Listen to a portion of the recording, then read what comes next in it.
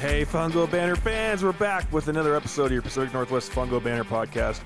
Eric Sorensen still here in Big Country Studios here in Ellsworth, Washington. Guys, I hope if you have not listened to last week's episode, you need to go there because that's part one of this one.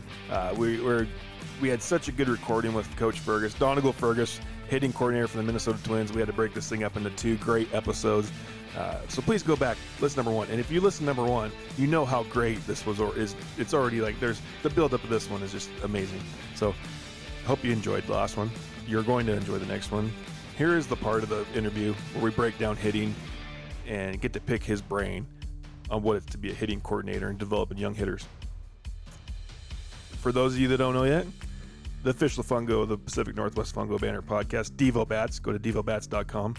The swag, the gear, the stuff that we get hooked up with. Safeguard out of the Tri-Cities. Give Dave Cruz a call there.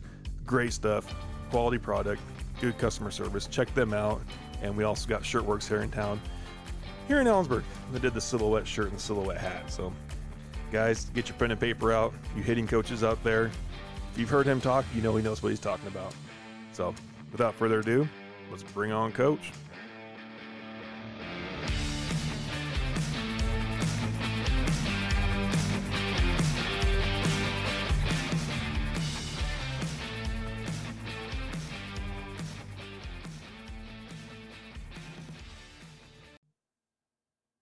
Well, let's dive into some hitting here. Okay. Let's see what's first on the docket. But you've been at a lot of places, Ferg, between the NWAC and D3 and Pac-12, Big West, professional baseball. Where do you see the differences in hitters right now? But between those levels and what maybe can each level understand or learn about that kind of progression as a hitter to become their best selves in the box? I think the biggest thing that I've realized over the years is hitters are, like, if you look at our players that we have here in St. Paul, and they are guys that have played professional baseball for, a couple of them for almost 10 years. Their swings look pretty similar to their swings at 14. Like, there's differences, but you can see it in there. You're like, oh, okay, yeah, I see the connection there. I see the similarities. You can see of that swing at a pretty early age. The difference is they are just so much better at taking that A swing, the best version of that, every single time. You don't see our guys take really jacked up swings very often.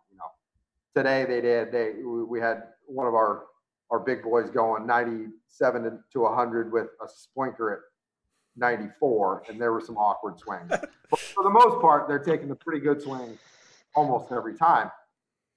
And it doesn't mean that a high school kid can't take just a perfect A swing, run one out of the yard, and you're like, yeah, that guy's a player. That guy's really good. Now, if he could do it every time or more often, he could access that swing, he would be an elite player. I think that's the challenge, is we so want to fix the thing that we forget that it's just not how it works. Like, very few guys are a more polished product at a younger age. So you'll have high school kids that you say, well, they're not there yet. Well, yeah, it's okay to not be there yet. Let's continue to push them to take more of their good swings in a BP session. And then this weekend in the games, let's see if we can take, out of 6 at-bats, let's maybe see if we can take 3 really good at-bats as opposed to just one. We're like, man, the potential is there. He's just not, he's not doing it all the time. How many times has that been said? I think that's the biggest thing, is players are always evolving. And as they climb the levels and they get to the big leagues, those guys take their best swing. They're just so good at it. Their brain and their body are so connected that they take their really good swing all the time. And I think just remembering that along the way is as important as anything. It's easy to get frustrated, and I certainly did over the years with guys who just like, what is that? Like, why are you doing that? Stop doing that. You just want to yell at them. And that's why we get mad as coaches, because you're like, that's not what we practice. And they're like, I know. I don't know why I did it either. I just, the bad swing, I don't know, my brain just spazzed out. That's part of it.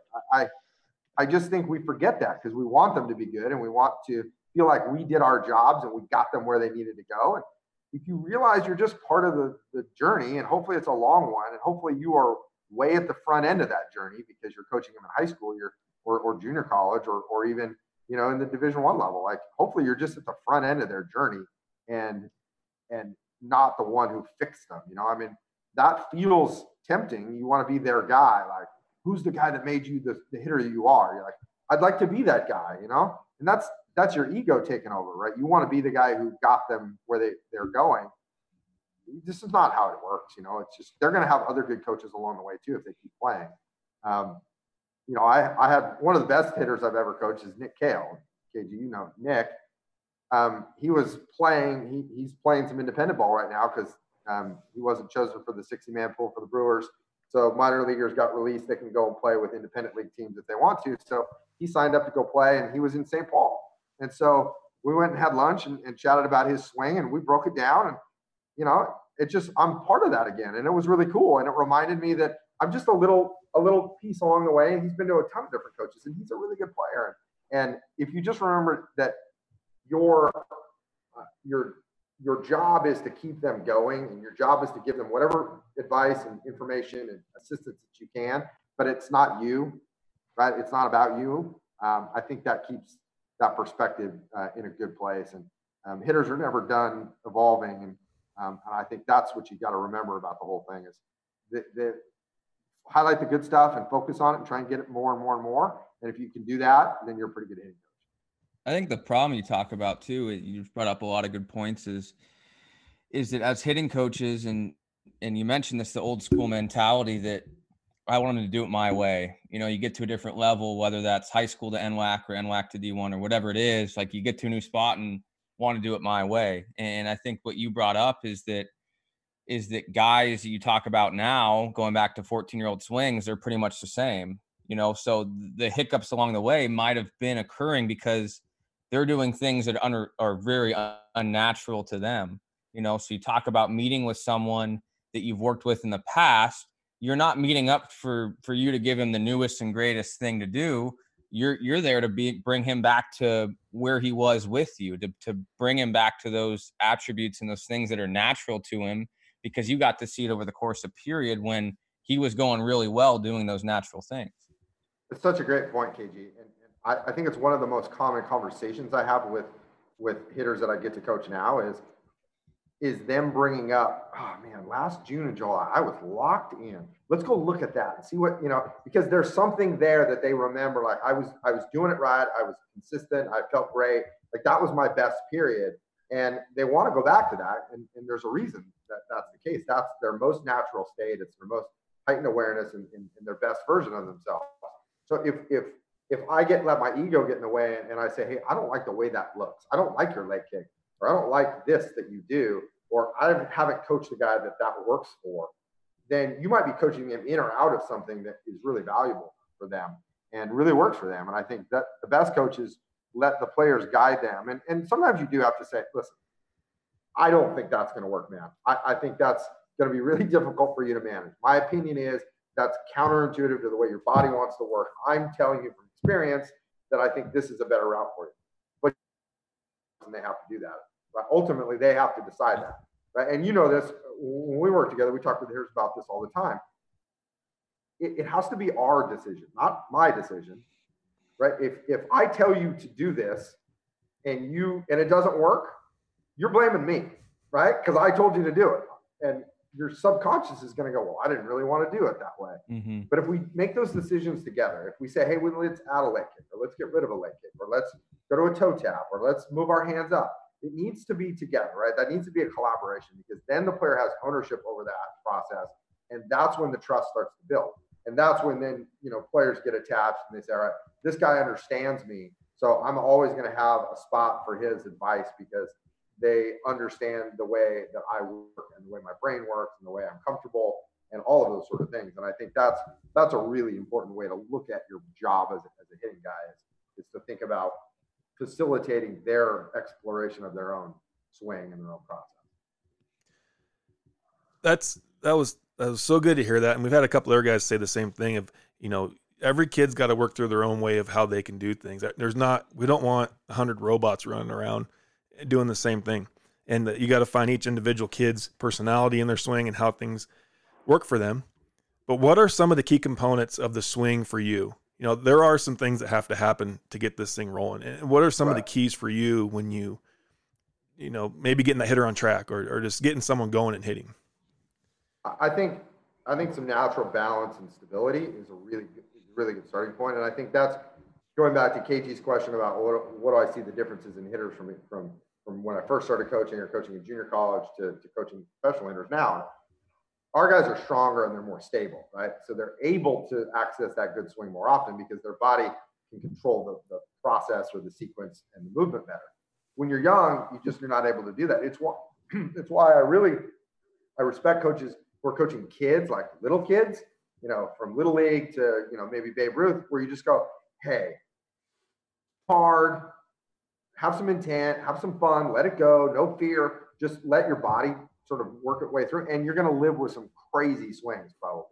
But their bodies aren't yet to hold themselves in certain positions.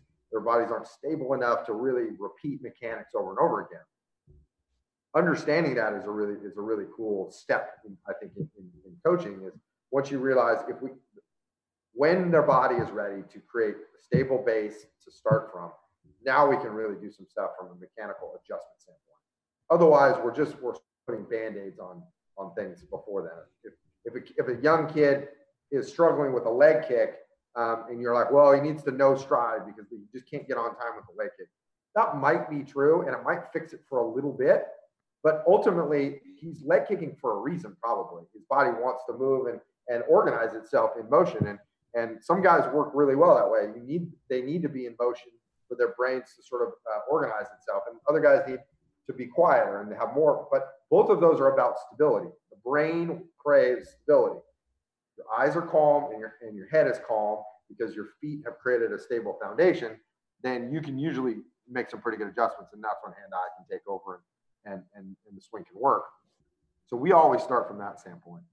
We do a lot of assessments in our strength with our strength team about ankle stability, T-spine, rotational ability and stability, and so on and so forth. There's a lot of different factors that go into that, where they're strong and where they're weak, and then work with those things to get them in a place where their bodies can do some things. I think the feet are where I always start. If a guy has stable feet, you can get into a stable stacked load position, then we can work from that. And some guys, need to counter rotate. Some guys need to stack. Some guys you sort of need to preset them because they're not great movers, and you need to make. We have probably two of the most extreme versions of that I've ever coached. One of our guys, Xander Wheel, is literally his back foot faces almost straight back towards the umpire, and his front foot faces almost straight back towards the umpire. So he's like turned completely sideways, like he's hiding behind a light pole. And it's the way he stacks, and man, it works for him, and he gets great direction, and his bat works now. He's got his vertical bat path is incredible now because he can work in a straight line towards center field, and he had to do it. He had to figure out his feet needed to get turned completely.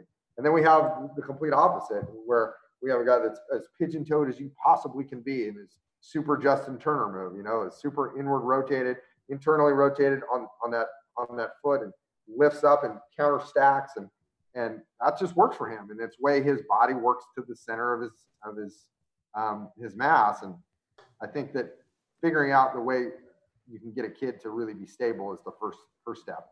Then once you're stable, once the body knows that it's stable, then that's when rhythm and timing can start to appear. Otherwise, I think you're always fighting yourself when you do that. You see guys that are really sway back and have a lot of unstable moves. Their timing is difficult because they're always trying to figure it out each time. If a guy has a really stable base, their brain slows down because their eyes slow down and process information better. They're not in a state of panic, and they can make a good move from there because they can develop that sense of time. Because now all they're really doing is just timing the ball, right? They figure out, oh, the pitcher does this. It feels like I need to get started, when his leg is in the air or whatever it might be. Those are all individual traits that you can work through as you go, but you have to have that really stable base. So that's the thing that we really preach a lot of, is stable foundational base, so we can calm the brain down, and then being able to develop that rhythm and timing to dance with the pitcher. And I think that we sometimes get this wrong, and I don't know if this is a mechanical thing to your question or not, but it's something that I really have grown to be convinced of. Is I think we a lot of times teach hitting backwards, and the fact that we work out to in, and then we teach a kid, well, go the other way, because that's more. I don't know. It looks better to our eye, the fact that a kid can shoot a ball to right field from the right-handed batter's box, or it says something about his unselfishness or something. There's a lot of things wrapped up in that. But I think if we remember when we were young hitters, what's the scariest thing in hitting? It's an inside fastball, right? It's the hardest thing that I have to deal with. Like, nobody hasn't said, oh, that's easy. I don't worry about that at all. Like, no hitter has ever said that. They get to a point where they can say that, but that's not where they start, right? And if we work from there, so that's the most insecure we are about our swing is, can I get to that pitch? Can I deal with that inside fastball if he throws it in there? If I know that I can do that because I'm stable and I'm stacked and I'm ready and I'm on time and I'm in a position of power to do that, the rest of it becomes easier to learn. It's much easier. I would rather take a guy who handles inside really well and teach him how to go the other way and add that piece to his game than the other way around. Than a guy who sprays it the other way but can't handle it in. That's a more difficult challenge because there's some brain and some neural processing challenges that go with that in space and time and creating the room out front to work. And I think that if we remember that, if we think about it in those terms of what is the hardest challenge in hitting is deciding to swing or not and where to swing, right? It's that I don't know what pitch it is. I don't know where it's going. If we can make that easier, then we've got a chance. And that comes from the base, and that comes from creating a posture and a foundation where we are stable and we feel like we're powerful. My mind's, as you were talking about that, how we've always done things, you're right. We've always learned, okay, we need to hit the ball the other way. And then, we work on that, hitting it back up the middle, but learn that inside pitch. What the question that's rolling through my mind is, and what I'm thinking the perks of that would be pitch recognition. That, we have kids that we're trying to teach them hit the other way. Well, they're just rolling over balls, trying to pull them on the outside. Well, maybe that's a way to teach them, like, hey, this is the ball you hit inside. And then you can work your other way. I guess I'm speaking as I'm thinking and brainstorming here. No, you're absolutely right. Because you think about what's the pitch that we have to identify the quickest? It's the inside pitch, right? Because we have less time. We have to hit it farther out front, right? And it's small. It's a small change. Like, it isn't like, I know we all used to put the balls down and like, oh, this is the inside pitch and it's a straight line diagonally back over the plate. You don't actually hit it the away pitch on the plate. You don't actually do that, but your brain sort of thinks it does, right? There is an inherent understanding of spatial awareness that our brain kind of needs to think that. It's why the term or the cue of let it travel or see it deep has come about. It isn't real. We don't want to actually see it deep, but our brain sort of needs to think that sometimes because we're making decisions that are so far out front. So if we can take away the panic decision of inside and we know how to handle that, the other stuff gets easier and we can slow that process down. Now recognition does become easier because we're not so nervous and so conditioned to try and make that decision right away that we can slow the process down. So if we learn how to handle that inside route, and that's why I say, hey, pulling is not a bad thing. Like, being a pull hitter is not inherently a negative thing, or it shouldn't have some sort of connotation that it does.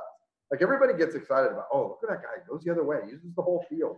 Such an unselfish hitter. Like, oh, so smart. Like, okay, yeah, I mean, that's good, but I bet you that guy handles inside pretty well too, right? I think it's because we can handle both sides of the plate. Those are the really good hitters, and we like that because it tells you something about the hitter overall, typically. But just because most everybody pulls better, like, there's very few guys that genuinely do it best the opposite field. Like, most everybody is, generally speaking, a better pull hitter. That's why we see so many shifts in Major League Baseball, right? Like, almost everybody gets shifted now because that's where most guys hit it, on the ground especially, is on the pull side. So if we could get better at that, and that our challenge as an organization that we've talked about is, I want our guys to be really good on the pull side. I want pull side elevation, because that means that you got to that contact point, you created room to work, and you put a good path on that. And if we are pull side elevated with good angles and good authority, then we're going to be pretty good. And we're also going to be able to expand now across the plate, because our panic hasn't set in, and we make better decisions. We see the ball longer. We can read pitches better because we know how to get to that inside path. If we are snap hooking and rolling over and panicky about that, we make poor decisions. We are even worse away because we're making decisions earlier. We're not letting the ball travel. And those are the balls that are outside and we hook roll because we're just swinging at them, right? So I really do. I think that if we can get better on that, we spend a ton of time on pull side elevation. And I will literally tell guys, and KG knows a couple of coaches that would want to have put earmuffs on right now about this, but I tell guys, hit it as high as you can on the pull side. Like literally hit a pop up to the third baseman. Hit it as high a pop up as you can, right? Well, I don't actually want them to do that, obviously. But what we're trying to do is create some vertical path and work inside that, right? And get to that ball so that you can start to learn how to create some backspin on the pull side, right? Mm-hmm. How to create some line and some direction on the pull side without top spin, without hook, without any of those smother, swings that we take. And understanding that it's a means to an end. And we do want to handle both sides of the plate at some point, or the ability to do that. You don't typically do that, especially in the professional level. You got to pick a side, but the ability to make that adjustment to do it if we can, to handle breaking balls, to handle elevated off speed, to handle multiple pitch locations. We want all of those things. You just have to start it at a place where it allows them to develop those.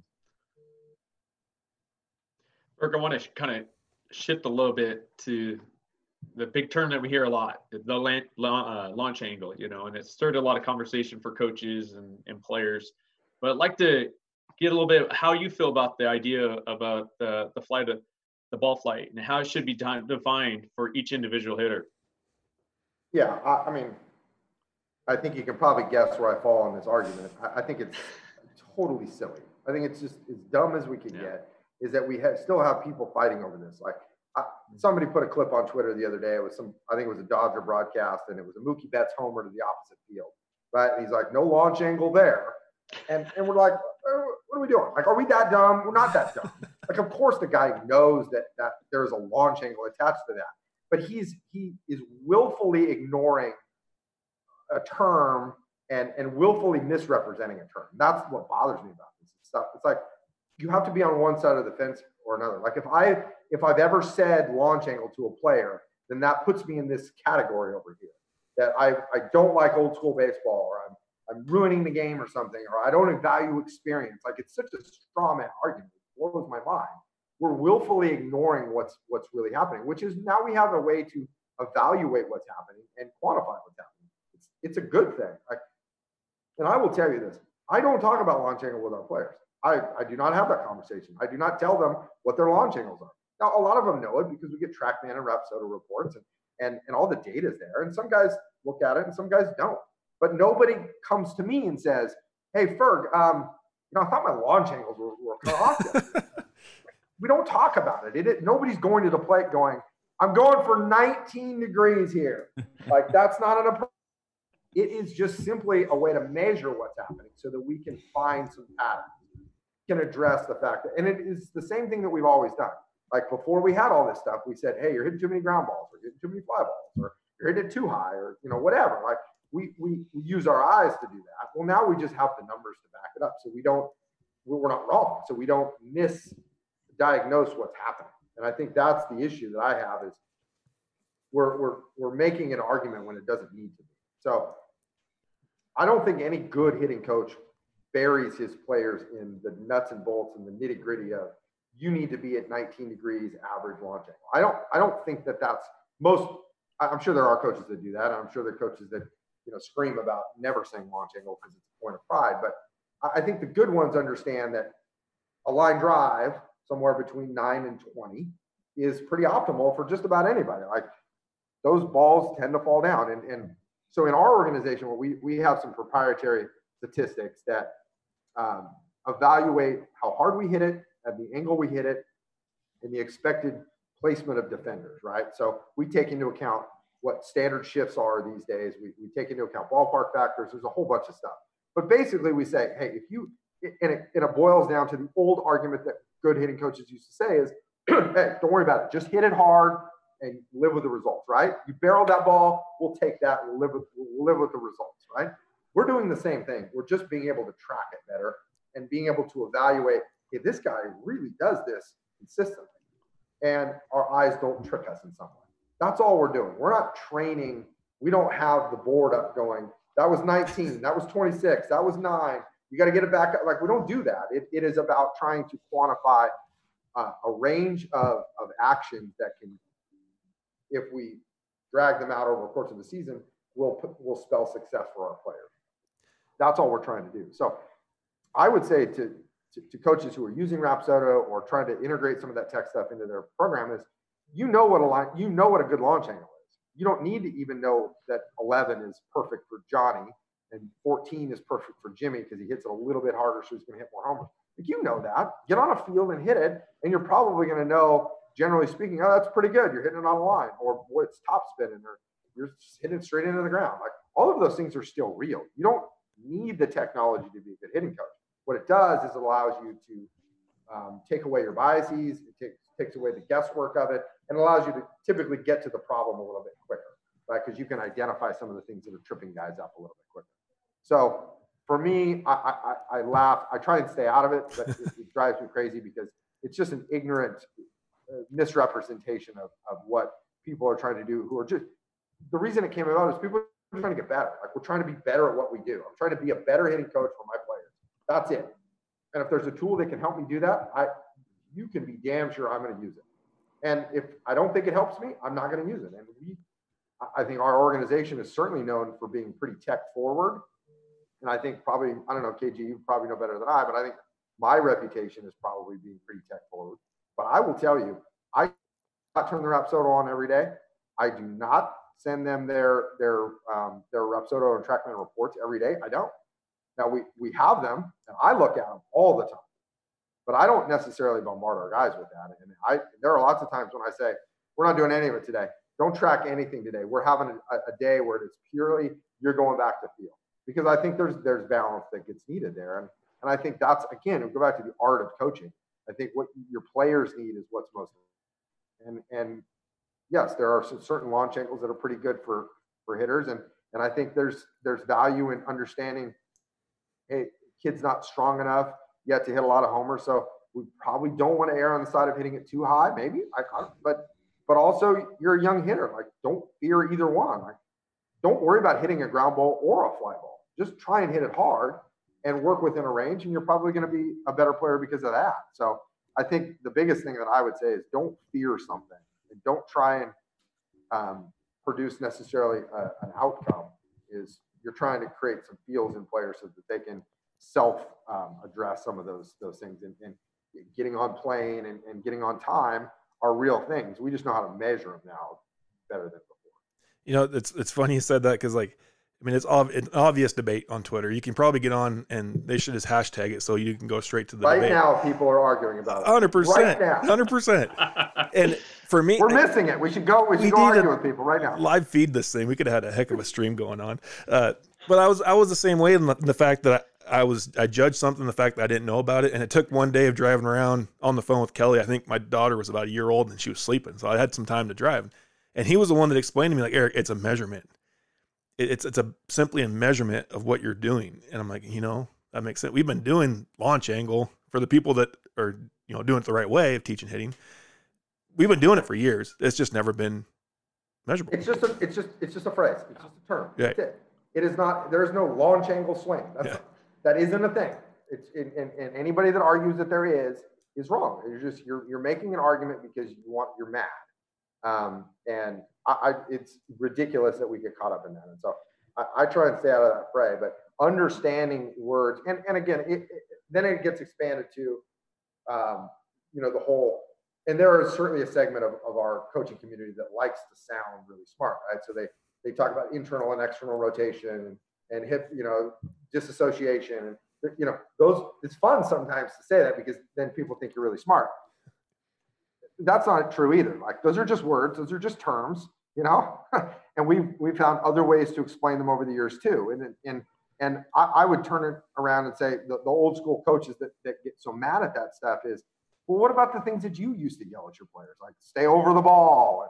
And, what does that even mean? Like, stay over the ball?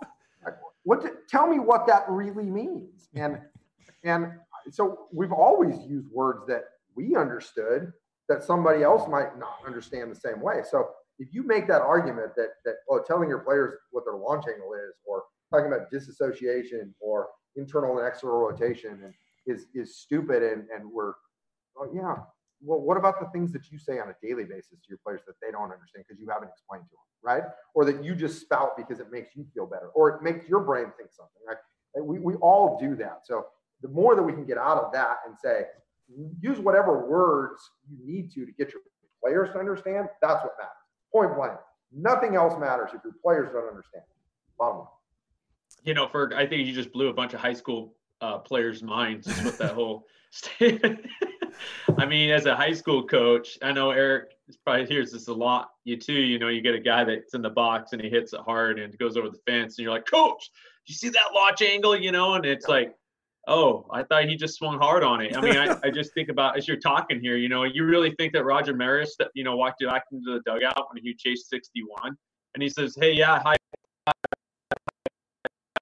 five. Oh, you know, Maris, you got a good launch angle there. I think you keep that up, you're going to hit 61 this year. Yeah, nobody thinks about those things in the box. And no good hitting coach who uses those terms or measures those things is telling their players to do that. Like, that's not what this is. And anybody that says that is just being, they're acting in bad faith. So stop it. We're going to go off script a little bit. You got the wheels turning a little bit, talking about the in to out as far as teaching the swing.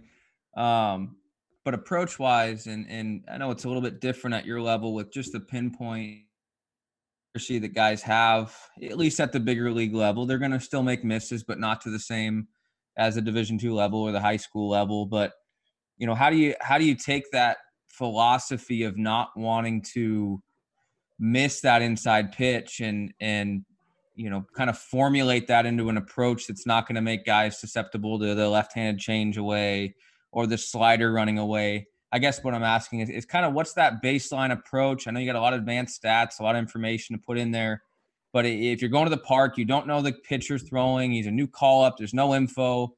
What do you find yourself reverting to your hitters to be them for they can be most successful in the box? Well, there's two parts to that when you ask that question that come to my mind. One is the talk that we just had about learning inside fastball specifically as a starting point.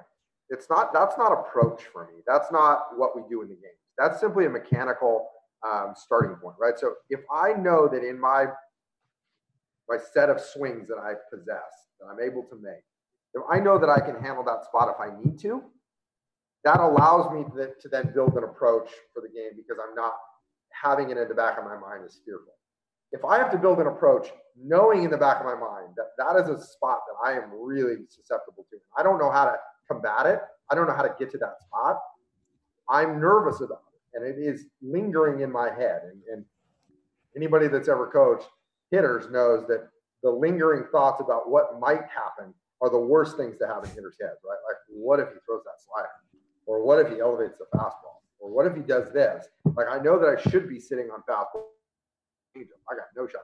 Like, those lingering thoughts are what drive us to make poor decisions. So we start with the inside route simply as a teaching point. I have a mechanical move to combat it, to handle that location. And then we work from there physically. So if you set your swing up and your foundation of your swing allows you to get to that spot, you can add the other locations pretty easily, right? It becomes much easier to add those things.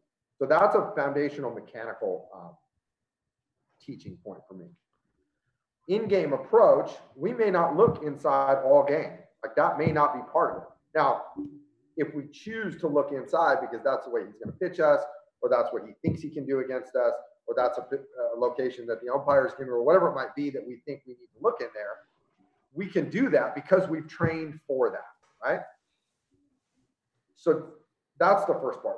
Generally speaking, from an approach standpoint, we start with the fastball. We're gonna work off of the fastball timing. We're gonna work fastball middle.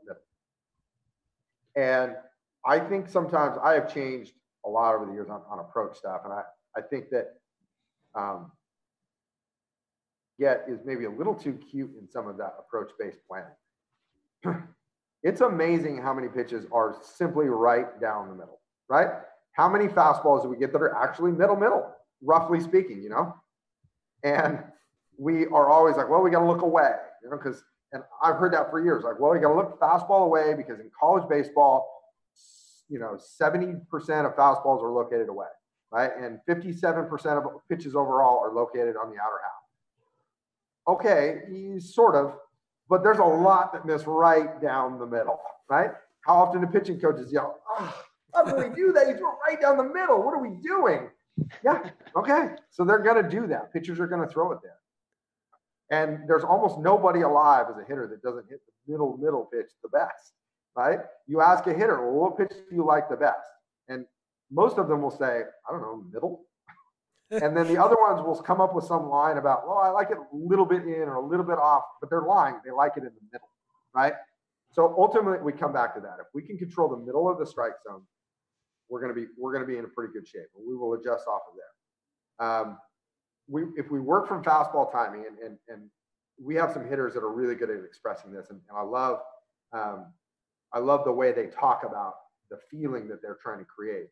Brent Rooker, who's one of our best hitting prospects, Mississippi State kid, put up insane numbers at Mississippi State and has continued to do that in the minor leagues, and is going to be a long-time big leaguer. He's ready to go, and in probably 20 other orgs, he'd already be in the big league. And he talks about this all the time. He's like, if I give myself room out front to handle that heater in the middle, I can do some cool things. And what he's saying is that starts him. If his vision and his perception is through the middle of the field, and that fastball that fits into that window, belt high fastball fits into that middle of the field visual window for him, and he's on time for that, he can handle elevated change, he can handle elevated slider, he can handle elevated cutter. Like all of those things are going to work through that window at some point, right? Those are the pitches that he wants to hit, and he can adjust off of that if he feels like he's on time and working through that window.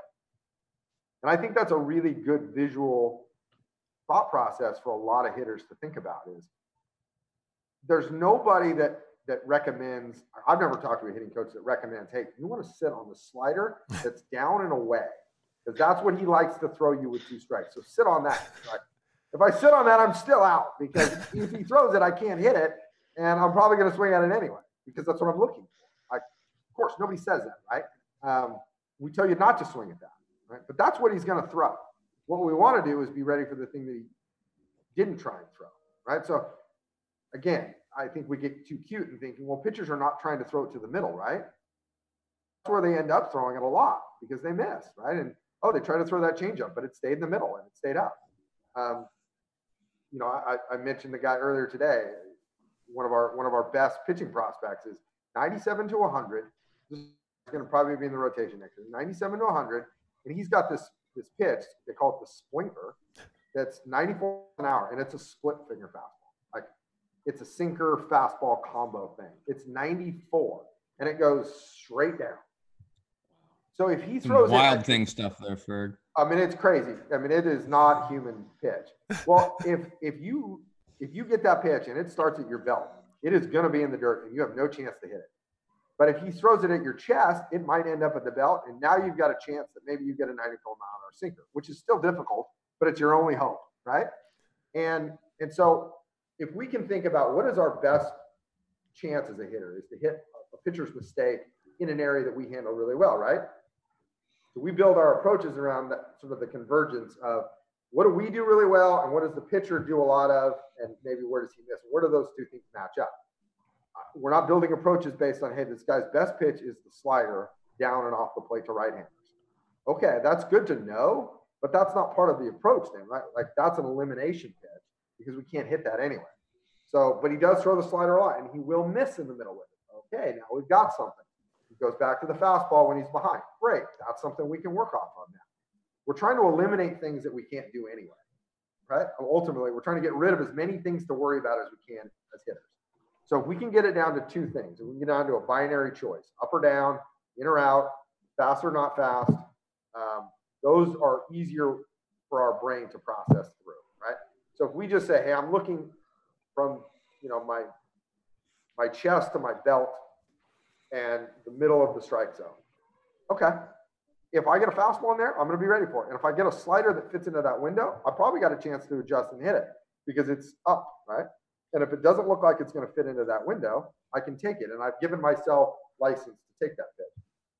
It helps us just control our swing decisions a lot better. And for us, we tend to shrink our swing zones with our guys more often than not versus trying to handle multiple things. Like, well, you got to handle both sides of the plate and got to be able to take that fastball, the other, just hit it where it's pitched and those sort of things. Like, I get that on a certain level of you don't want to just stand up there and look keyhole and everything else is a take. Like, that's not a real thing. But pitchers miss a lot in the middle of the plate. And pitching coaches will tell you that all the time. They're like, we're trying to stay away from it, but it doesn't seem to work. Like, we end up there a lot. And watch any big league game. Watch the homers that get hit. A huge portion of those are just like, wow, he threw that right down the middle. Now, it was 96 with run, and, you know, I mean, they're really good. But the hitter's really good, too. So if you do throw it in the middle, they can hit a home run a lot. And I think we just overcomplicate that too many times. So that was a long answer to your question, KG. But ultimately, we're trying to stay on fastball in the middle of the plate and work off of that with things that will also fit into that. I'm fist pumping over here because I had this conversation with the coach before me at Kittitas, and I'm going to go super small school Eastern Washington baseball here for a second. We, you know, at the old field at Kittitas, it was a football field, baseball field, and we had the announcing booth for the football was dead center field. Yeah. And I never thought of it when he was just, hey, BP, let's see if we can hit it off that shack. Yeah. And I'm like, we were just talking about it. And I'm like, hey, that was your approach for us, wasn't it? He goes, yeah, that was the easiest hitting tool we had. See if you can hit through the window of the announcer's booth. Yeah. And I'm like, man, I almost need to build something out in our center field. Like, let's hit that target today. And it's the most simple way of thinking. And our hitters, it was just a different approach back then than what we got now, because that was just a game that we played, but we were getting better as we did it. We still do it. Like, we have so at the park we're playing in here, there's a huge center field wall covered with ivy. And our hitters will say, like, I'm just trying to hit it over that. Like, and they'll have competitions in BP, like, you know, who can hit the most homers off of the hitter's eye. Hit it off the ivy, and they'll put money on it, and they'll compete against each other. And for a lot of guys, that external cue of I'm trying to hit it there, let my body figure out how to do that, is contain their mechanics and get them on the right track. It doesn't work for everybody. Like, some kids that won't work for. But it's a pretty common one, is to think through the middle of the field and think direction. And it cleans up a lot of things. It cleans up the starting point. Typically, it really helps with direction and extension through the zone and good finish and you know, staying online and all those sort of good things that generally most hitters need. That sort of mentality or that sort of visual cue is really helpful for sure. Fergie, talk about picking up window training and those type of things. What are maybe some specific things that you work on guys with? I think you go back to the mechanics of the swing, and the one thing you talk about is that balance piece, right? If guys aren't balanced, they're going to chase pitches, their eyes are bouncing, they're going to be off timing, off rhythm. But once you get them into that good base, that good foundation, what are some things specifically you can work on guys to train window, so we're identifying balls up in that belt to chest or seeing the slider come out low early? How have you found kind of the best ways to teach that? A lot of variable training. So what we talk to our guys about is BP needs to stop being just swing, and it needs to be decision practice, right? And we use that word decision. It's not really a decision. Our brain makes a decision for us. It's not a conscious one, but it's an easiest term for most everybody to understand what we're talking about. So what we do is we try and create as many variable machines around. We'll move the BP thrower around. We'll move arm slots around when we're throwing BP, and you get that anyway. Mostly, you know, I mean, most of the time you don't have all your BP throwers who are exactly the same, right? Like, some guy's got a funky arm action over here. Some guy's got a bum shoulder, so he's, you know, short arming it, you know, and some guy's got a super long takeaway. Like, you sometimes get that naturally, which is really helpful, I think. What you have to do on the back end with the hitters is get them to be more conscious of what they're seeing and more. They need to evaluate it more. They most of the time, two things happen. One is BP throwers want you to swing because they don't want to throw more balls than they have to, right? And as an old BP thrower, KG, you can relate to this. Please swing, because I've only got so many in here, and if things go sideways, I might lose it, right? And So we start with that where BP guys are like, I need you to swing. And they get frustrated with our guys that take, you know, and I had to sort of have that conversation in spring training with you guys. I'm like, hey, listen, you're not going to love this. They're going to take a lot of pitches against you. And they're going to take, some of them are going to be right down the middle, and you're going to be like, what are we doing? You know? And this isn't about you yet. This is about them. So just understand that you're going to have to throw as many pitches as they require. Sorry. But that's a hard thing to sort of train out, is that, well, I just swing because I don't want to make the BP guy feel bad, so I swing at it anyway. We need to be really mindful of what's happening. You know, what did I see there? Why did I want to swing at it, or why did I not want to swing at it? One of the easiest things to do is, if you say the round is 6 pitches around, right? So you tell a kid, you want to get this kid more selective, right? And you say, you have to take 2 pitches every round. You get 6 pitches total. You have to take 2 of them. What they'll first do is they'll take either the first 2 or the last 2 and get it out of the way, right? And then they'll just swing. But then they realize, well, now I maybe took 2 right down the middle fastballs because they were the first 2, and now I had to swing at the other 4, otherwise I was going to lose another one, right? They'll sort of self-select into actual pitch selection because they'll get away from the fact of just trying to get the requirement out of the way, and they'll say, well, let me swing at the 4 best pitches that I get. And they do it without even having to tell them that. You say, just take 2. You have to take 2. You're done after 6. So there you go. And 4 swings. So that's a really good way for them to start right away making their own better selections on what feels like a good pitch for them to hit. So then what you can then do is say, why did it feel good to you? Why did that pitch look good? Why did you think yes on that? And then they'll say, well, I don't know, it looked like it was going to end right at my belt, or I saw it out of his hand really well. You can start to, they can start to understand themselves better, and you can start to understand what helps, where their brain is focusing. It'll also often tell you what they're looking at. Are they looking at release point? Are they looking at the body position? You know, and really good hitters sort of take all of that into account, right? They read body language as much as they read actual ball flight, right? So that's a really easy starting point that we do, is just create that sense of variability in there. We'll even do it in front toss too. Like, I'll just, you know, throw a crummy one in there just to make sure they're paying attention about what they swing at. Because in front toss, they can hit everything. There's no chance they can't hit it. So they, of course, swing at everything. So if you just create enough chaos for them, their brains have to engage and have to lock in on decision. So then what you start doing, once you get sort of a grasp, I think, of their brains are switched on to make good decisions in the swing, then you can start to move those windows around for them to see what different shapes feel like. So if you want to train a guy on how to deal with a right-on-right slider, move the slider machine way over, like crazy angle, 45 degrees on the inside, and it's sweeping across their body, right? Because that's way more difficult than they'll ever have to face. But it gets them to start feeling what shape feels like, what slider shape feels like to them. Then slowly move it back towards the middle, and now they start to see, oh, if I'm going to swing at it, it has to start almost at me. And if it starts sort of in the middle or away from me, I know I don't want to swing at it because it feels like it won't get to me. They start to self-organize around that concept.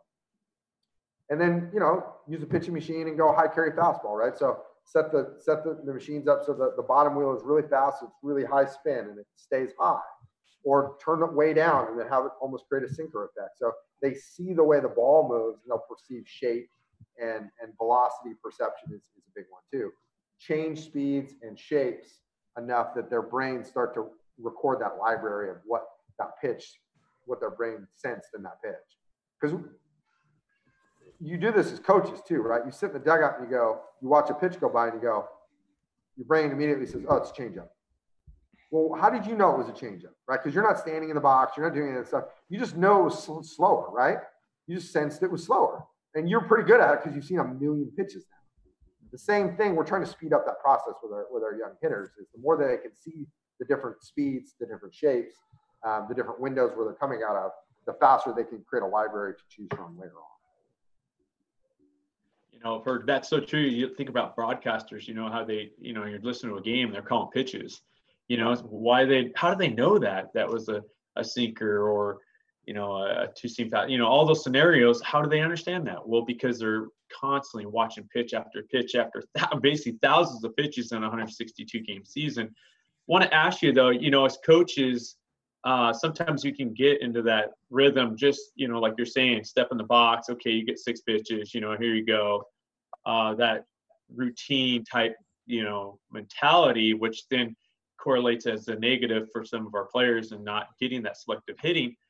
How would you correlate with tee work into that? You think about coaches who like to use tees, and, you'll get your guys out there and in high school, you'll see a little bit more. I know in college, you'll see a little bit of that too, but guys will just get in there and just cut after cut after cut after cut. So how can you integrate that with a little bit of some tee work?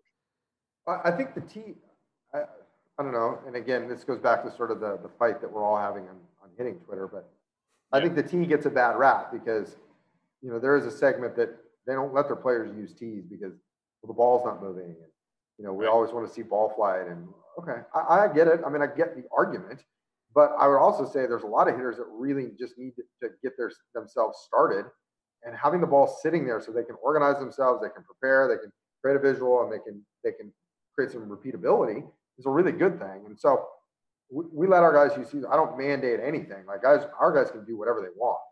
And if they like tees, they use them. And we have probably half our guys use tees regularly and half our guys never use tees. What they do is move them around a lot. And I think that's the most consistent usage of tee work that I really like is guys that will move the tee. They'll start high and they'll do some one hand. Nelson Cruz, who's, he's 100 years old now and is one of the best hitters in the game still. You watch his routine. He starts with a tee, and he'll set it super high, almost what feels like shoulder level, and he uses a short bat, a one-hand short bat, and he sets it almost at the back of the plate, and he one-hands it into the side net, and like almost literally parallel with him, like just straight into the net. All he's doing is working this. All he's trying to do is he wants a clean move off the shoulder, right? So his setup is really simple. He's preset for the most part, and he strides and lets that bat fall off the shoulder and then come straight to the ball. He's very clean and direct mechanically. He's just trying to get a feel for his body to start his starting point to be dialed in. And he uses the tee to do that. He puts it in a very specific location to work a very specific feel. And then he'll work it out just a little bit and work a little more to the middle. And he raises it up. He puts it super low. We have one guy who loves low tee. Like he does low tee for 15 minutes a day, because he's trying to get in his legs better. So the low tee forces his brain to go, all right, well, how am I going to get down to this ball and get behind and below it? Okay, well, I got to use my legs. And so he uses that repeatedly to get himself set for the day and his body moving in the right patterns. So I think the tee work is too often just a time killer. Like I need this group of players to do something for a minute so they're not just standing there. So the tee becomes that. But it's so easy just to give them a routine, like 4 off the high tee, then move it inside and low, and then move it outside and deep, and go the other way. Like just create some very specific movement patterns that they can work off of. And now you've got something that actually fits the body.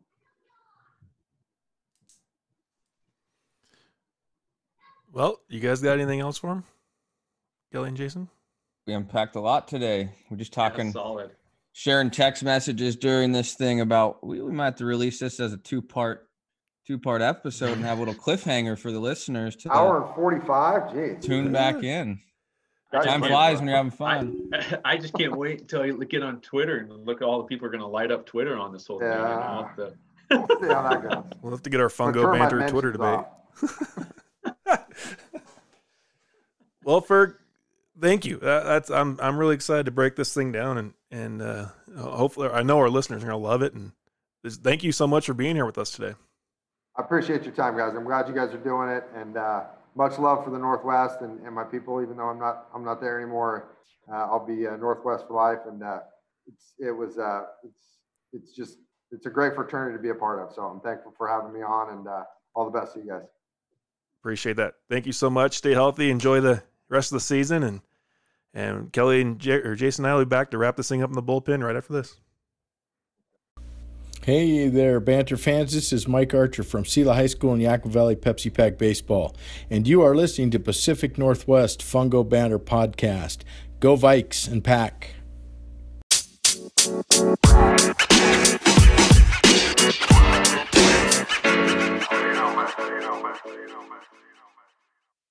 All right, we're here to wrap this thing up. Part 2. We just finished part 2 of the recording, and a lot to digest, and it was great. So how about Jason, you start us off. Yeah, guys, that, so good. So much information. And I think for all of our listeners, this is definitely one of those you may want to come back and listen again. But first of all, he speaks the truth. There's no BS with the guy. He's real. And there's so much to take from this. But I think it gets what I really want to focus on a little bit as we close here today is the fact that, we talk about hitting, it's great that we have all these data and all this information and all these things that help us as coaches develop our players. But I think sometimes we can rely on those things so heavily that it affects our performance on the field, and ultimately, we're going to go out there and you're going to see the ball hit the ball, and that's the thing is your body's going to react to the pitch is being thrown. And if we have a solid foundation, just like I always tell my players, you can't build a good structure without a solid foundation. If you do a shoddy job of pulling your footings and then putting your walls up, you're the rest of it's not going to go together and it's going to fall over, and I think that's the key is you got to have a solid foundation from the down up, and you get the fact that you see a ball, you react to it, and the thing is that, and you talked a little bit about on the mental side, but I think for most of us coaches and players can really take to heart a lot of the type of drills and mixing those things up and not getting routined. And I think as coaches, a lot of times we can get so much routine into our just daily practices that it affects us negatively on the field. So. Absolutely. And I've been saying that we've been we've had some really great episodes leading up to this one, and I just felt like we needed one that just dove right into some details of the game and the hitting aspect, everything. I loved that conversation. I loved the whole thing, but the hitting conversation I thought was great. Overall approach, for the high school coach at our level, we're gonna try to get kids in the fundamentals of things, but to me, that's the first month. And there's some kids you still got to preach that, but at the varsity level, you got to get that approach and bring them back to like I said, the small school Eastern Washington football shack here in center field at Kittitas and getting back to the basics of, hitting that ball up the middle and hitting as hard as you can. And his point to how many times have we texted back and forth, man, why the ball's right down the middle. And you see it in the big leagues daily. You see it every inning. So why would we not have that simplified aspect of hitting approach, especially to the younger kids? And I just loved every bit of it and diving into the nuts and bolts. And Ferg, we really appreciate you taking the time to come on with us. It's been, I just am so excited about this thing and to have this one at our tools in our hands that, maybe come March or April or whenever our season is next spring to be able to go back on this one if we ever have something we need to rejuvenate our mind. Mm-hmm. Yeah, I think for me, a couple things that I really liked, and the first one was just that player to coach relationship piece, about how important it is to be able to work together through something, and we're all guilty of this sometimes that we want to make things look a certain way, or be a certain way for every single guy and be able to do the exact same things and be able to accomplish the same goals. But it's not the reality. Everyone moves a little bit different.